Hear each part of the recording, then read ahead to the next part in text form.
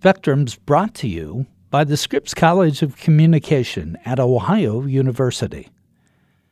Before a new idea can become a way of thinking, before one detail can flip the narrative, before anything that matters can change the world, it must, above all, be known. The duty of the Scripps College of Communication is to bring forth the people who bring forth the knowledge, by word or image or data stream, and in every medium, and by all means, they succeed. They say, make it loud, make it clear, make it known. Learn more at ohio.edu/Scripps College. Welcome to Spectrum. Spectrum features conversations with fascinating people.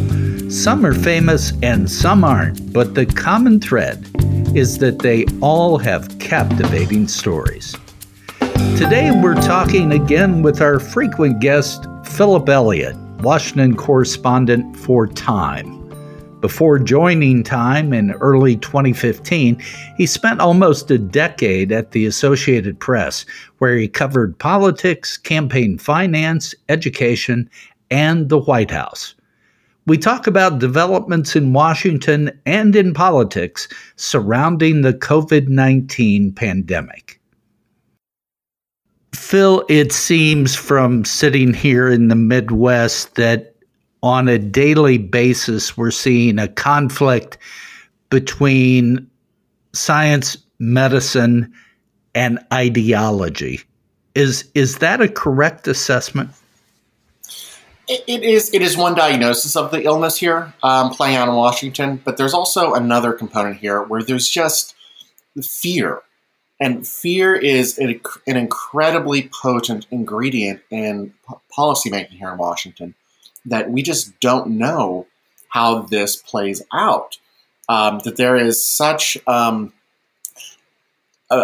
fierce urgency to do something, but there's also a deep uncertainty about what that is, what will help, what it may have consequences going forward. That I'm having conversations with very people who just by virtue of the office they hold, have tremendous power, but they have never felt so powerless in their careers.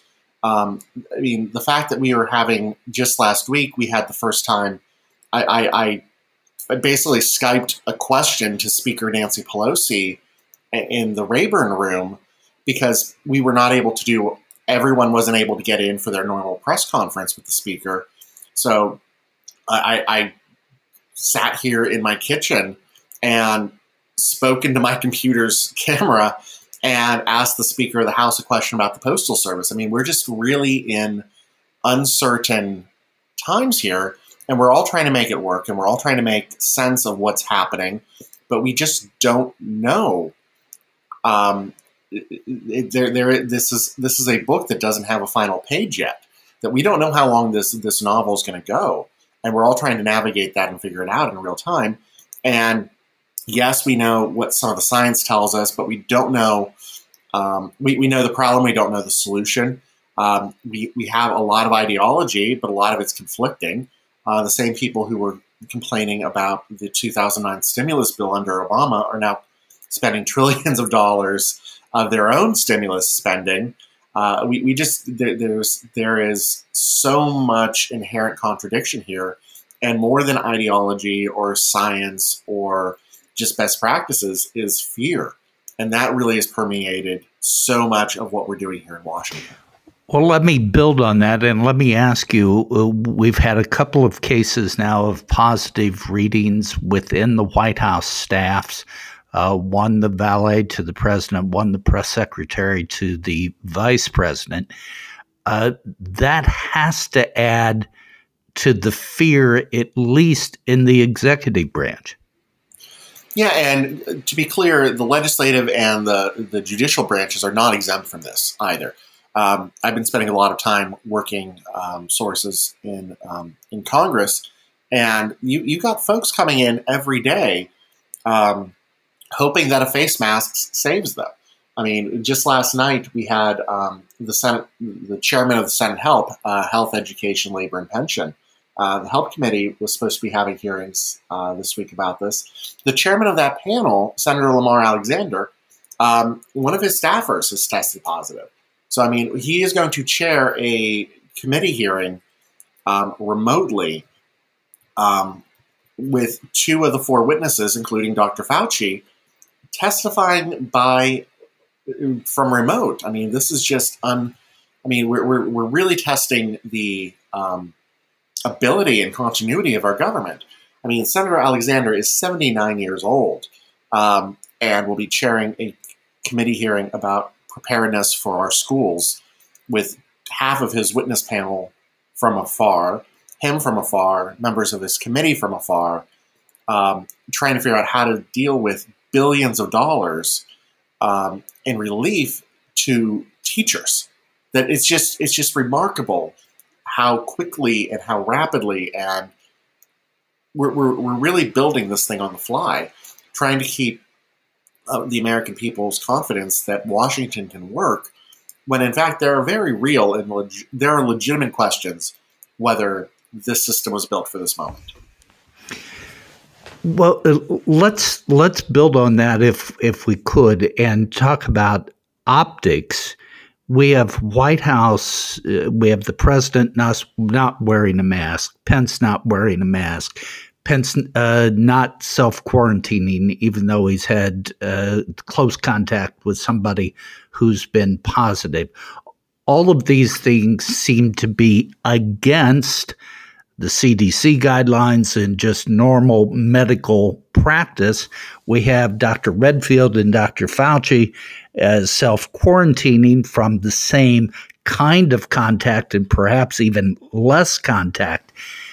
Talk about the optics of all of this. How can you say social distance and wear masks and do all of these things if you don't do it yourself and you're the leader of the free world? Yeah, there are two audiences the president's playing for here. There's the immediate audience, the folks who are watching Fox News or OAN, or on the other side, MSNBC and the liberal outlets. So there's the immediate focus of today, and then there's the larger historical focus. And I'm giving the president a little benefit of the doubt here that there is the audience of today where, okay, you're not modeling best practices, but then there's the audience of the future where it's, oh my God, the president of the United States was reduced to wearing a piece of cloth over his face. And that there are just two different purposes here. And the president, if you believe his defenders, is making a play for the whole of history and not the audience of today. That he does not want in his mind to be the one president who had to put a piece of cloth over his face and reduce the U.S. economy. There's the other psychological component of this, that American people have never seen their president having to shield himself or herself with a piece of cloth and some rubber bands around the ears. And that is just a triggering moment in the president's mind to the American people and an economy that really will decide whether the president wins a second term in the fall. Let me follow up on that because we're talking about reopening the economy. Several states have reopened. Ohio is in the process of reopening, several other states as well.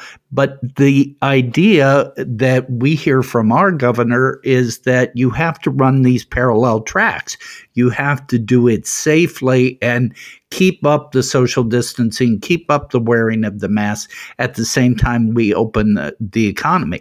It sounds like the White House is giving just the opposite view of that. Yeah, that's not an incorrect or outlandish reading of the situation. That the president really is recommending one thing on paper and modeling another in practice. I mean, you go into any of these, I mean, the White House, the press filing center in the West Wing is by definition impossible to have social distancing. You have way too many reporters in there to begin with during normal times. They have scaled it back and have implemented a pool system. But you just watch the briefings. There is not a 6-foot distance between these people, no matter how many empty seats you have. You look at the experts up on the little, the one step up platform.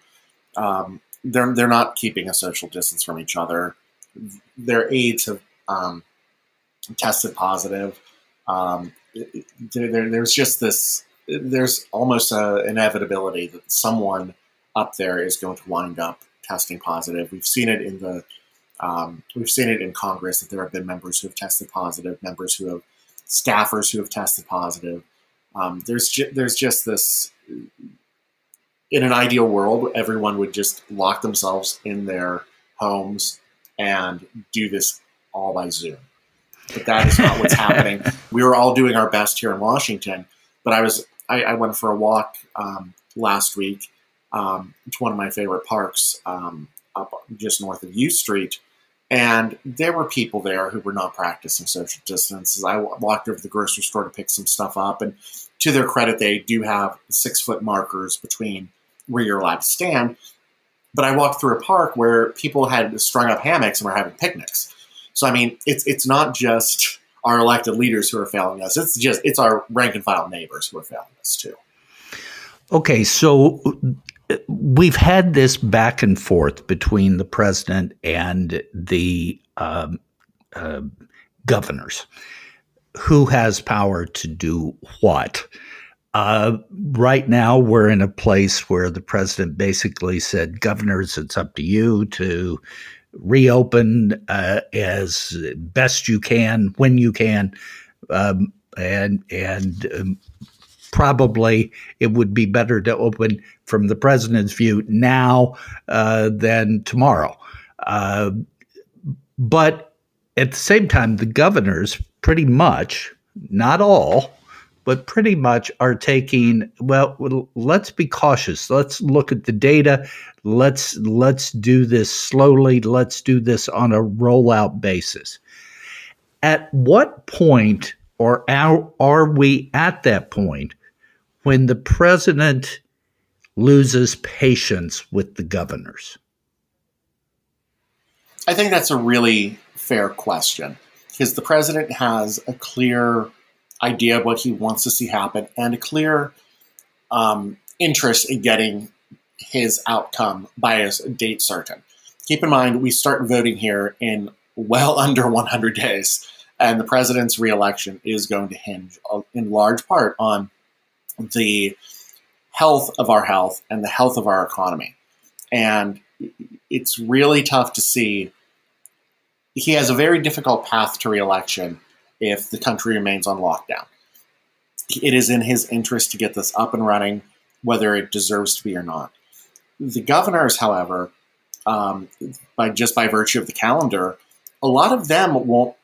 many of them will not face judgment from voters this year. For instance, Governor DeWine is not on the ballot this year. He just won re-election in 2018. In a year where Democrats pretty much cleaned clock at the congressional level, he managed to hold on because people knew him. They knew what kind of leadership he brought, and he has, to varying degrees of consistency, demonstrated that through this crisis.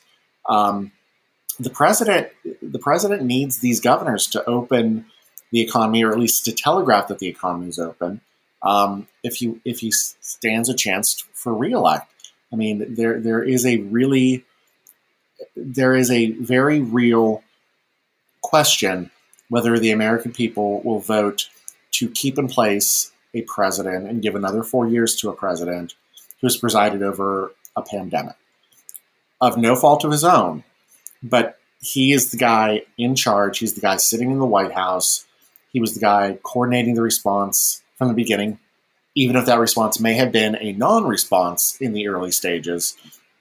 This is a guy who is the father of a country at a moment when it's really, really sick, and that we're seeing unseen levels of unemployment and death. This is the moment that the Gallup question, is the country on the right track or wrong track? This is the moment that question was designed for. And that may end up being enough to put Joe Biden in the White House as president. The president, looking at this from a political standpoint, seems at this moment to be, and I'm trying to use a nonpartisan term here, seems to be in a dither. And what I mean by that is that he bounces from thing to thing to thing to thing. He puts out 100 retweets over the weekend on subjects not even related to what should be important to the government or to the people. And we just see this bouncing, erratic behavior, and I'm trying to do this neutrally. What does the country feel about that? What do Republicans feel about that? Well, Tom, I admire your quest for objectivity here. But objectively, the president is all over the place. That is not a statement of judgment. It's a statement of fact that he is all over the place with his tweets, his retweets, what he's interested in. I mean, he did a photo op with the Joint Chiefs on Saturday evening in the cabinet room that lasted about a minute, and none of them was wearing a mask. That usually when the president meets with the Joint Chiefs, it's in the Situation Room. There is not a pool spray. That he meets with these individuals who run the nation's most important institution, its national security arm, and he meets with them behind closed doors. And there's not a photo op for it. It's an opportunity to really assess the nation's security. And he met with them a little bit, called the cameras in, met with them a little more. We're told that this just isn't normal. I mean, he spent Melania's, the First Lady Melania Trump's birthday getting in a media tweet flame war a couple weeks ago. He spent Mother's Day last night also engaged in this. White House aides tell me that, yeah, the president can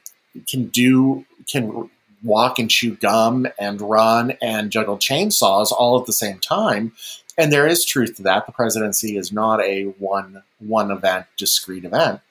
But it does question the efficiency of his messaging. Republicans I talk to, especially in leadership on the Hill, would much prefer the president stay focused on one message a day. They also know that they've been counseling this now for 3 years, and it's not going to happen.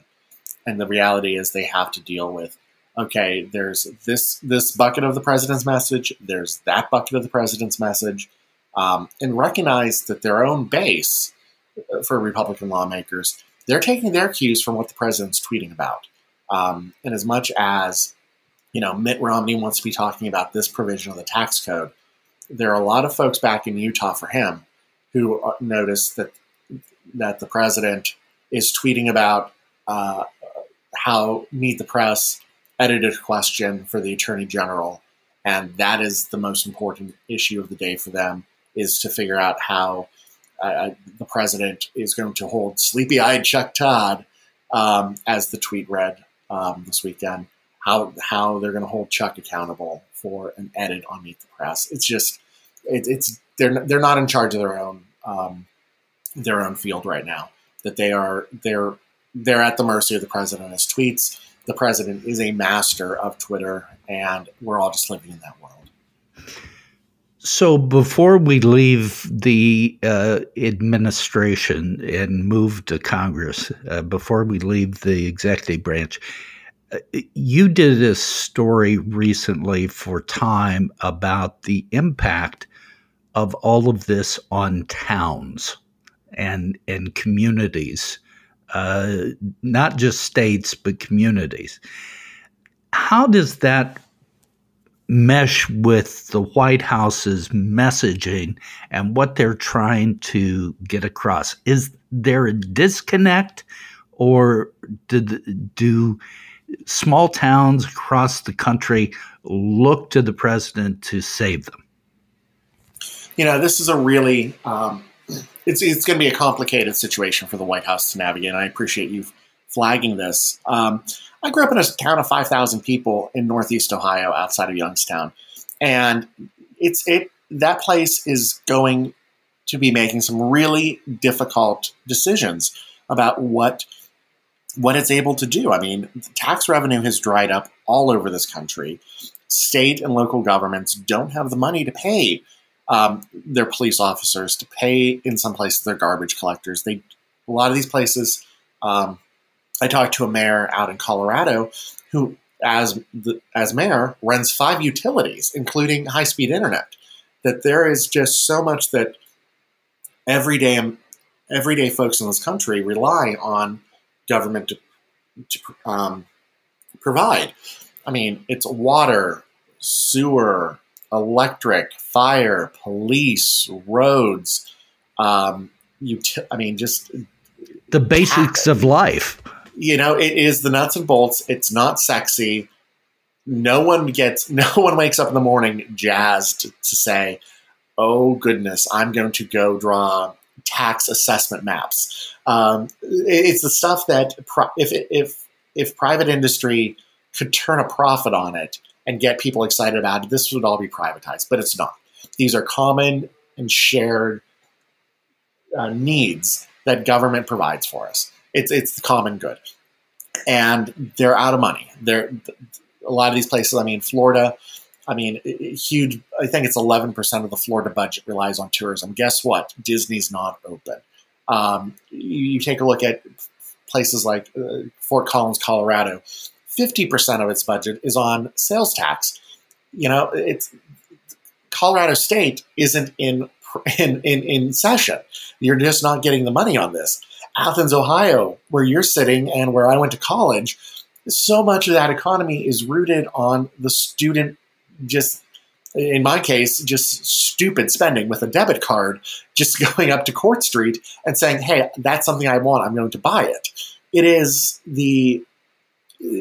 so you're looking at really tough choices that state and local officials are having to make about, okay, do we fix that pothole? Do we keep this person on staff? Do we have to furlough this police officer? And this is what I don't think the White House has quite realized. A lot of these positions are your neighbors. That it's one thing in abstract to have, okay, the Congressional Budget Office has to not do this report on tuna fat and the environment. It's another when your neighbor, who is the meter maid, well, maybe the meter maid's not the right example, but your neighbor who is a teacher has to either take a pay cut or is furloughed, or, hey, that classroom's not reopening next year. These are deeply intense personal relationships, and a lot of these positions are members of unions, and unions are incredibly powerful politically when it comes to the ballot box. And as we are trying to figure out what we do to help these budgets that are all of the sudden, who had been very healthy leading to this, had been responsible, they suddenly have all of the income dry up. I mean, I was watching, as we're sitting here at home during this time of self-isolation, I've been spending a lot of time watching the governor's press conferences. Thank you, C-SPAN. It is a national treasure. But you watch, like, for instance, in Vermont, the governor begins the press conference with an update from the state financial officer. How much money do we have, and how many days of spending do we have until we're broke? In all but 2 states in this country, you can't do but state budgets in the red. You have to balance the budget. It is just a fact of life, and you have to keep your books in the black. You don't have the luxury of deficit spending the way Washington does. And these governors, these county executives, county trustees, whatever we call them in your specific states, they've got to keep their books in the black. And that's going to lead to some really difficult decisions, and it's going to hurt people who have the jobs that are going to be cut, and it's going to hurt you and I who rely on those government workers to just keep the water running. That, I mean, there's just so much downstream question about what happens next. And who gets blamed for that? Is it the federal government and the president, or does the blame fall on the governors from the average person out there who may not see the nuances of power? Where do they go with their ire and their anger? Well, judging from some of the messaging we're seeing from the White House and the president's Republican allies, they want you to blame China.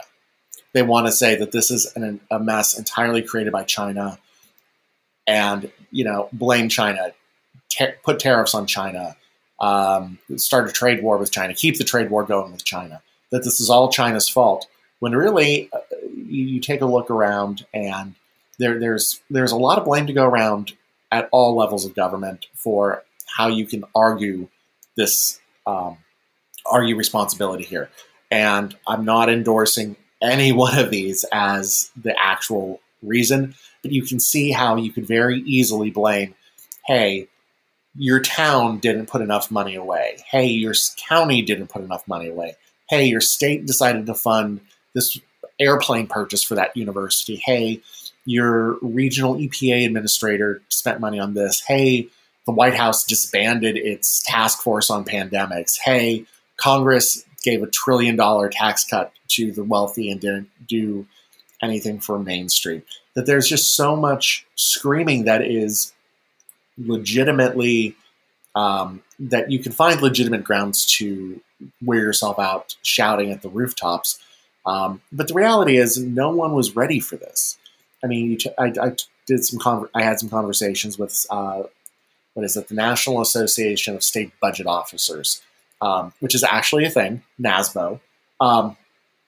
And, the states were the healthiest they have been in decades in terms of rainy day funds, but it's like 8% of their budget they had tucked away. And no one had prepared for a wholesale end to tax revenue. That is just, this is a once a century pandemic, and it hit while the economy was going well. I mean, can you imagine this happening in 2008 or 2009 during the Wall Street meltdown? I mean, it would have been caveman situation here. We had a healthy economy, and we should have a healthy economy when we get through this in due measure.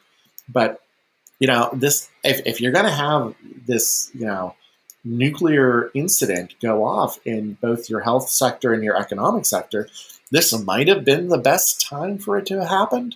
We at least were on really solid footing, just from an amoral economic moment, where it's just you take morality out of this entirely and human judgment. Objectively, the economy was going pretty well, and we had a little bit of padding in there. I mean, my economist friends were arguing to me that we were due for a course correction in terms of the markets, that Wall Street was artificially inflated, that we were due for a reckoning. We didn't know it was going to be this, but Wall Street was confident. We had a pretty strong economy. Unemployment was really at a moment where the president could run on the economy and win re-election. And then this thing just came out of left field and really derailed a lot of this. My economist friends tell me that there will be a rebound. It won't take as long as the Great Recession of 08-09, but it's going to take time, and it's not going to be easy, and people are going to suffer. We'll be back after this message. The Scripps College of Communication at Ohio University seeks to not only educate its students about today's communication industry, but to produce innovative leaders who will shape the future of communication and its methods of delivery in a rapidly changing technological landscape. Scripps provides leadership and communication by preparing students to be effective and responsible communicators in a global society, and by advancing the field through creative activity and research. The Scripps College of Communication fosters multicultural awareness within a diverse community. It strives to create a climate of civility where leadership and innovation are prized and responsibility and accountability are understood. The college values curriculum, research, and creative activity that provide benefits to people regionally, nationally, and globally. Learn more at ohio.edu/Scripps College. So let's move down Pennsylvania Avenue to Congress and the Capitol. We've seen in a place that is probably the most partisan place on earth, we've at least seen the parties coming together to pass the initial stimulus packages. What now? As election approaches, will we see more partisanship, and will that then come to gridlock and the American public go what the hell? Or where are we with this? That is the big question. And I honestly don't know. There are signs that we're going to be digging in, that we're just going to all go to our corners and take our ball and go home and just issue wish lists of partisan demands. There are signs that behind the scenes that there is some legitimate cooperation and sincere. I would point, going back to the Senate Health Committee, Lamar Alexander and Patty Murray are just these nerds who understand health policy. I love them for this. I mean, like Lamar Alexander, Secretary of Education under the first President Bush, like understands what needs to happen. Patty Murray, former preschool teacher who just she's just a nerd's nerd, and we love her for it. Ran for her first office wearing tennis shoes because that was her thing, that if she's going to run, she's going to run.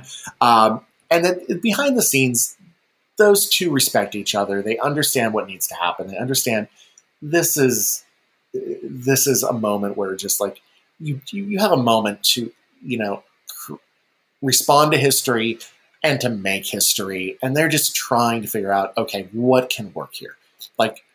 We can fight over Obamacare another time. Right now, we're sending.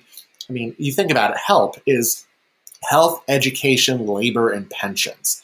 I mean, if any point that this is the committee where actually the rubber meets the road. You've got people trying to figure out, is it safe to open schools? Do we have enough testing? Okay, your retirement account just tanked because you were invested in the stock market because that was supposed to be safe. And, is it safe to go to work? I mean, are our workplaces, is the labor force being protected? That you really just have these two individuals who know what's up and know their material cold, and they're just trying to figure out how that works. But above them, you have Leader McConnell and Leader Schumer, who just, they're not simpatico, to put it as politely as possible. These are not individuals who enjoy each other's company, and they're not really trying to figure out how to make this work. I mean, McConnell is in cycle this year. He's on the ballot. I mean, he's not going to lack for any money for his reelect, but he does have to worry about his reelect. And the thing that he's trying to navigate is it's not a great map for Republicans this year, but you've got the president at the top of the ballot. But McConnell comes from Kentucky, one of the three worst states hit in terms of long-term fiscal health. That its pension system is garbage. I mean, they need a bailout from Washington to get itself solvent. I mean, you take a look at Illinois, states like Illinois, Kentucky, New Jersey, Connecticut, that there are some long-term structural problems here with their state budgets, and they need to figure out, they need some help from Washington to get that right. And it's McConnell is telling his caucus, you know what, let the states declare bankruptcy What does that do for pensioners outside of Lexington? That they're, as much as ideology is playing in this, more than anything is self-preservation, is to figure out how you get power and how you hold on to power. And you're going to be watching a lot of contortionists in Washington try to figure out how you bend your ideology to fit your immediate political needs, to tell the voters that you deserve another term in office, another turn at the wheel, in order to exercise power to advance that ideology. That you're just watching this cycle of, it's like watching Gumby here play politics, and it's phenomenal to watch. I can imagine. But before we leave the federal government, I certainly want to touch the third branch that we haven't talked about, and that's the judicial branch. And the most notable thing in the news in the last week or so has been the Justice Department under William Barr saying that they want to dismiss the case of Michael Flynn. Now, of course, this because Flynn already has pled guilty to 2 charges, and there is a motion to withdraw that plea. This comes in on top of that and goes to the federal judge, who has to decide whether to have a hearing, what kind of hearing, and what to do with this. It's not a done deal, but it seems to the average American that while we're watching the COVID-19 ball, other things are happening. Are they distractions, or is it a time to get things done under the radar? I'm going to be very careful here, because there is a large section of this country that wouldn't care about Michael Flynn, even when we were all running marathons and we're perfectly healthy. Right. There are people who they don't care. They don't care, and you can make a very legitimate argument that they shouldn't. I'm not one of them, but there is a way to make that argument. I think you're watching COVID-19 and the coronavirus have consumed so much oxygen at the moment, and it's an emotional reaction as much as it is an intellectual one. At the same time, the president and his allies are moving forward to change Mr. Flynn's future in a way that's not altogether unpredictable. The distinction here is that the president now has COVID-19 and coronavirus as the distraction, instead of some errant tweet or a fight with a celebrity, or Kim Kardashian West in the Oval Office advising on judicial policy, or dropping the mother of all bombs abroad, or trying to buy Greenland. Like, there's always a distraction with this president. He's very good at it. It is an arrow in his quiver that he's always had, and it's going to be better than anyone else's in Washington. The moment we're in right now is that we all care about the distraction, because it is so deeply personal to us. Whether a former national security advisor and his guilty plea are allowed to stand is almost an indulgence in the abstract right now. It speaks to who we are as a country, and whether we care about the rule of law, and whether we hold to account people who admit to lying to not just the vice president, but also the FBI, and admit to which is a crime, and rightfully so, and whether we hold them to account or not. Or we indulge in this theory that the Justice Department was engaged in a massive sting operation at the behest of President Obama to root out the new incoming administration's senior officials. Like, all of that is something we can talk about in a theory seminar, but it's not going to kill you the way coronavirus is. And that is why the potency of the coronavirus is just so useful for this president to keep our eye on a different ball. At the same time, I'd also flag that while this is going on, the Senate has been back now for a week, and they're not here debating necessarily how the best legislative response here is. They're here confirming presidential nominees to the judiciary, and that the president is restacking the benches with folks whose minds meld with his philosophy on judges. And that probably more than anything will be Mitch McConnell's legacy, is that, a generation of rulings and judges are going to have the imprint of President Trump and Leader McConnell. And that has some really far-reaching implications for issues like reproductive rights, labor law, LGBT rights. It really does, just broadly, the blanket of privacy that you're really seeing come in under the radar as we're all watching our friends and neighbors get sick and die. So let's move now to politics. And like we haven't been talking about politics, but I mean, the presidential elections. We're in an unprecedented time. We have no idea what a campaign is going to look like.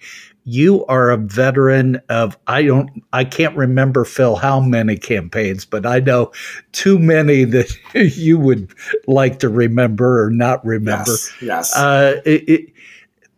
Talk about what we're going to see. Do you have any idea what this campaign is going to look like?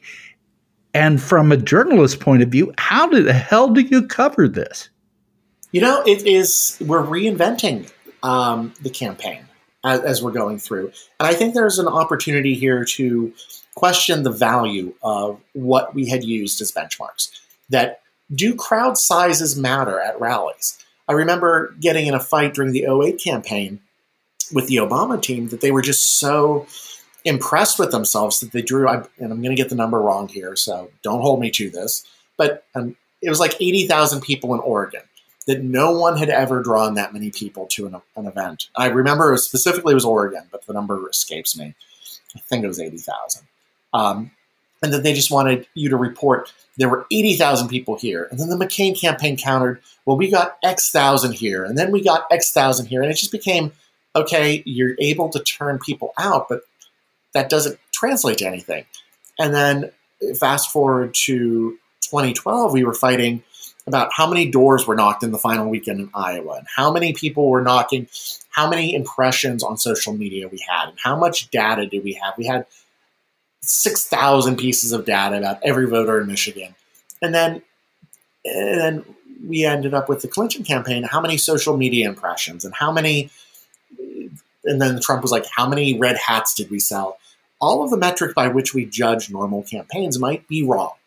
And this might be the election where we say, you know what, yard signs don't vote. And that really, everything we've been used to this point as a proxy for the health of a campaign doesn't matter. That maybe voting is an intensely personal event, that there is no stand-in to predict these behaviors. Maybe our obsession with polling has been wrong. For the record, the polls did get 2016 right. A lot of my colleagues oversimplified them and took them as predictive and not that, if there's a 4-point margin of error and it's 47-48, you're tied. Like, let's just learn how to do math, people. But that's a whole other treatise for another time. But I think that we're trying to figure out what matters to people, and we're actually having to talk to voters more. And that is what I've been missing from this campaign. That up until South Carolina, I was out on the road a good deal. I went straight from Iowa to New Hampshire and was just talking to people at events and just having conversations about what they were thinking. And there was a lot. You get a lot from that. you get a sense that even when you're going to a Mayor Pete event, there was still a lingering. They were there to support Mayor Pete, but they had a respect for Joe Biden. So you could see, like, okay, maybe the Biden campaign in Philadelphia is not insane when they think, okay, people are going to come home to Uncle Joe. You could get that. You don't have that now. And I do worry that we are using social media as a stand-in for what voter sentiment actually is. And that we're taking the 2 or 3% of people who are on Twitter and using that as a proxy. So I think we're going to have to recalibrate that. And then secondly, I mean, you're taking a look at these campaigns that have been planning on spending literally $1 billion on putting offices in places like Athens. I remember going door knocking in 2016 at the local Democratic office that the Hillary campaign had there on East State Street. That they were doing everything they could to build out local, on the ground, physical offices to get out the vote and knock on doors. Do we do that? Do people open the doors for when someone knocks on them anymore? Like, if a stranger shows up to your door and wants to tell you how wonderful Joe Biden is or Donald Trump is, do you open that door? Like, this is the new reality, that it might end up being all a remote election. I mean, what do polling places look like? Are polling places safe? Is it worth risking your life to vote for or against the president's reelection? And that is a very real and legitimate concern. Or do we upend this and we start doing like 6 states already do and do entirely vote by mail? Do we do something completely revolutionary and let people vote online? Like, and how do we secure the integrity of the vote? And do we let these potential doors open for voter fraud, as rare as it is in reality? But then if someone wins the election through this newfangled technology of the Postal Service, is that considered legitimate? And do we have faith in our government if this happens? And there are just all of these unknowns that we are just recreating and going down this rabbit hole of philosophy and ethics and legitimacy and political theory. And I mean, it is a grad student's dream to be able to be living in this moment and trying to sort through this new reality. And that, I mean, do we have faith in our basic cornerstones of democracy at this moment, when we're recreating the shape of that democracy in real time while facing a global pandemic that threatens to kill all of us? One last question, and that is the importance of Joe Biden's running mate. And he's said that he wants to announce that early. I'm sure there's vetting going on. That's a little different than in the past. And how important do you think that is, if at all? It's important for folks like you and me, that we're trying to read the tea leaves. It is the most consequential decision Joe Biden will make as the presumptive nominee of his party. It is signaling to all of us in his first official act as he is the Democratic establishment at this point, as the presumptive nominee, and what he values. It is not important if you're an out-of-work sanitation worker in Reno, Nevada, who's trying to decide whether you give the president another term or not. That the tea leaves don't matter if you don't have a job. The virtue signaling for a teacher in Milwaukee doesn't matter if you're trying to figure out how you teach the next 180-day school year on really janky dial-up internet connection. None of this matters to rank-and-file voters. It matters to the political class. That said, we've seen vice presidential picks go well, and we've seen them go poorly. I mean, I don't think we're going to have an Eagleton situation where you have a running mate for 18 days because the vetting was so poor. But I also don't think we're going to have a Sarah Palin situation where you're going to have someone overshadow the top of the ticket. That Joe Biden is many things. He's not one for showy stunts. The team that Biden has selecting the running mate or vetting the running mate or doing the due diligence on the running mate, these are serious folks. Ron Klain was his chief of staff.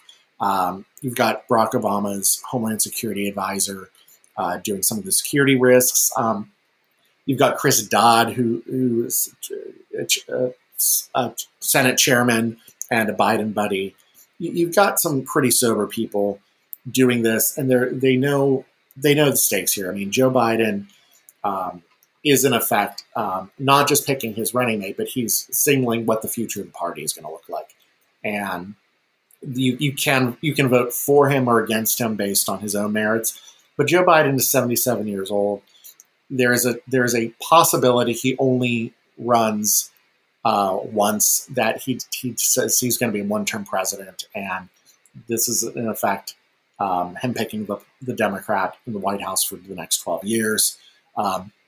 And no matter what, you should count on the president, take President Trump taking the moment to bring a new face of the Democratic Party on stage and do everything he can in his power to smear this person and try to extrapolate a new identity for the Democratic Party through this person, no matter who he or she is at this point. Phil, thank you. As always, you are a voice of reason coming from Washington. All of us out here in the hinterlands that just feel like screaming sometimes and venting. Whenever I talk to you, there's always a sense of calm. It may not be optimistic, but a sense of calm. And I appreciate that. Of course, Tom. Thank you. Today, we've been talking with Times Washington correspondent Phil Elliott about the latest developments in Washington surrounding the COVID-19 pandemic. Spectrum is produced by WOUB Public Media. Adam Rich is our co-producer. I'm your host, Tom Hudson. Please subscribe to Spectrum. You can do that at Apple Podcasts, Stitcher, Google Podcasts, Blueberry, NPR One. Spectrum also is available through the NPR Podcast directory. We always welcome your feedback, so please rate our podcast or review it to one of your podcast outlets. If you have any questions or comments about our podcast or have suggested topics for us to cover, please direct them to me by email at hodson@ohio.edu. That's Hodson, Hodson, @ohio.edu.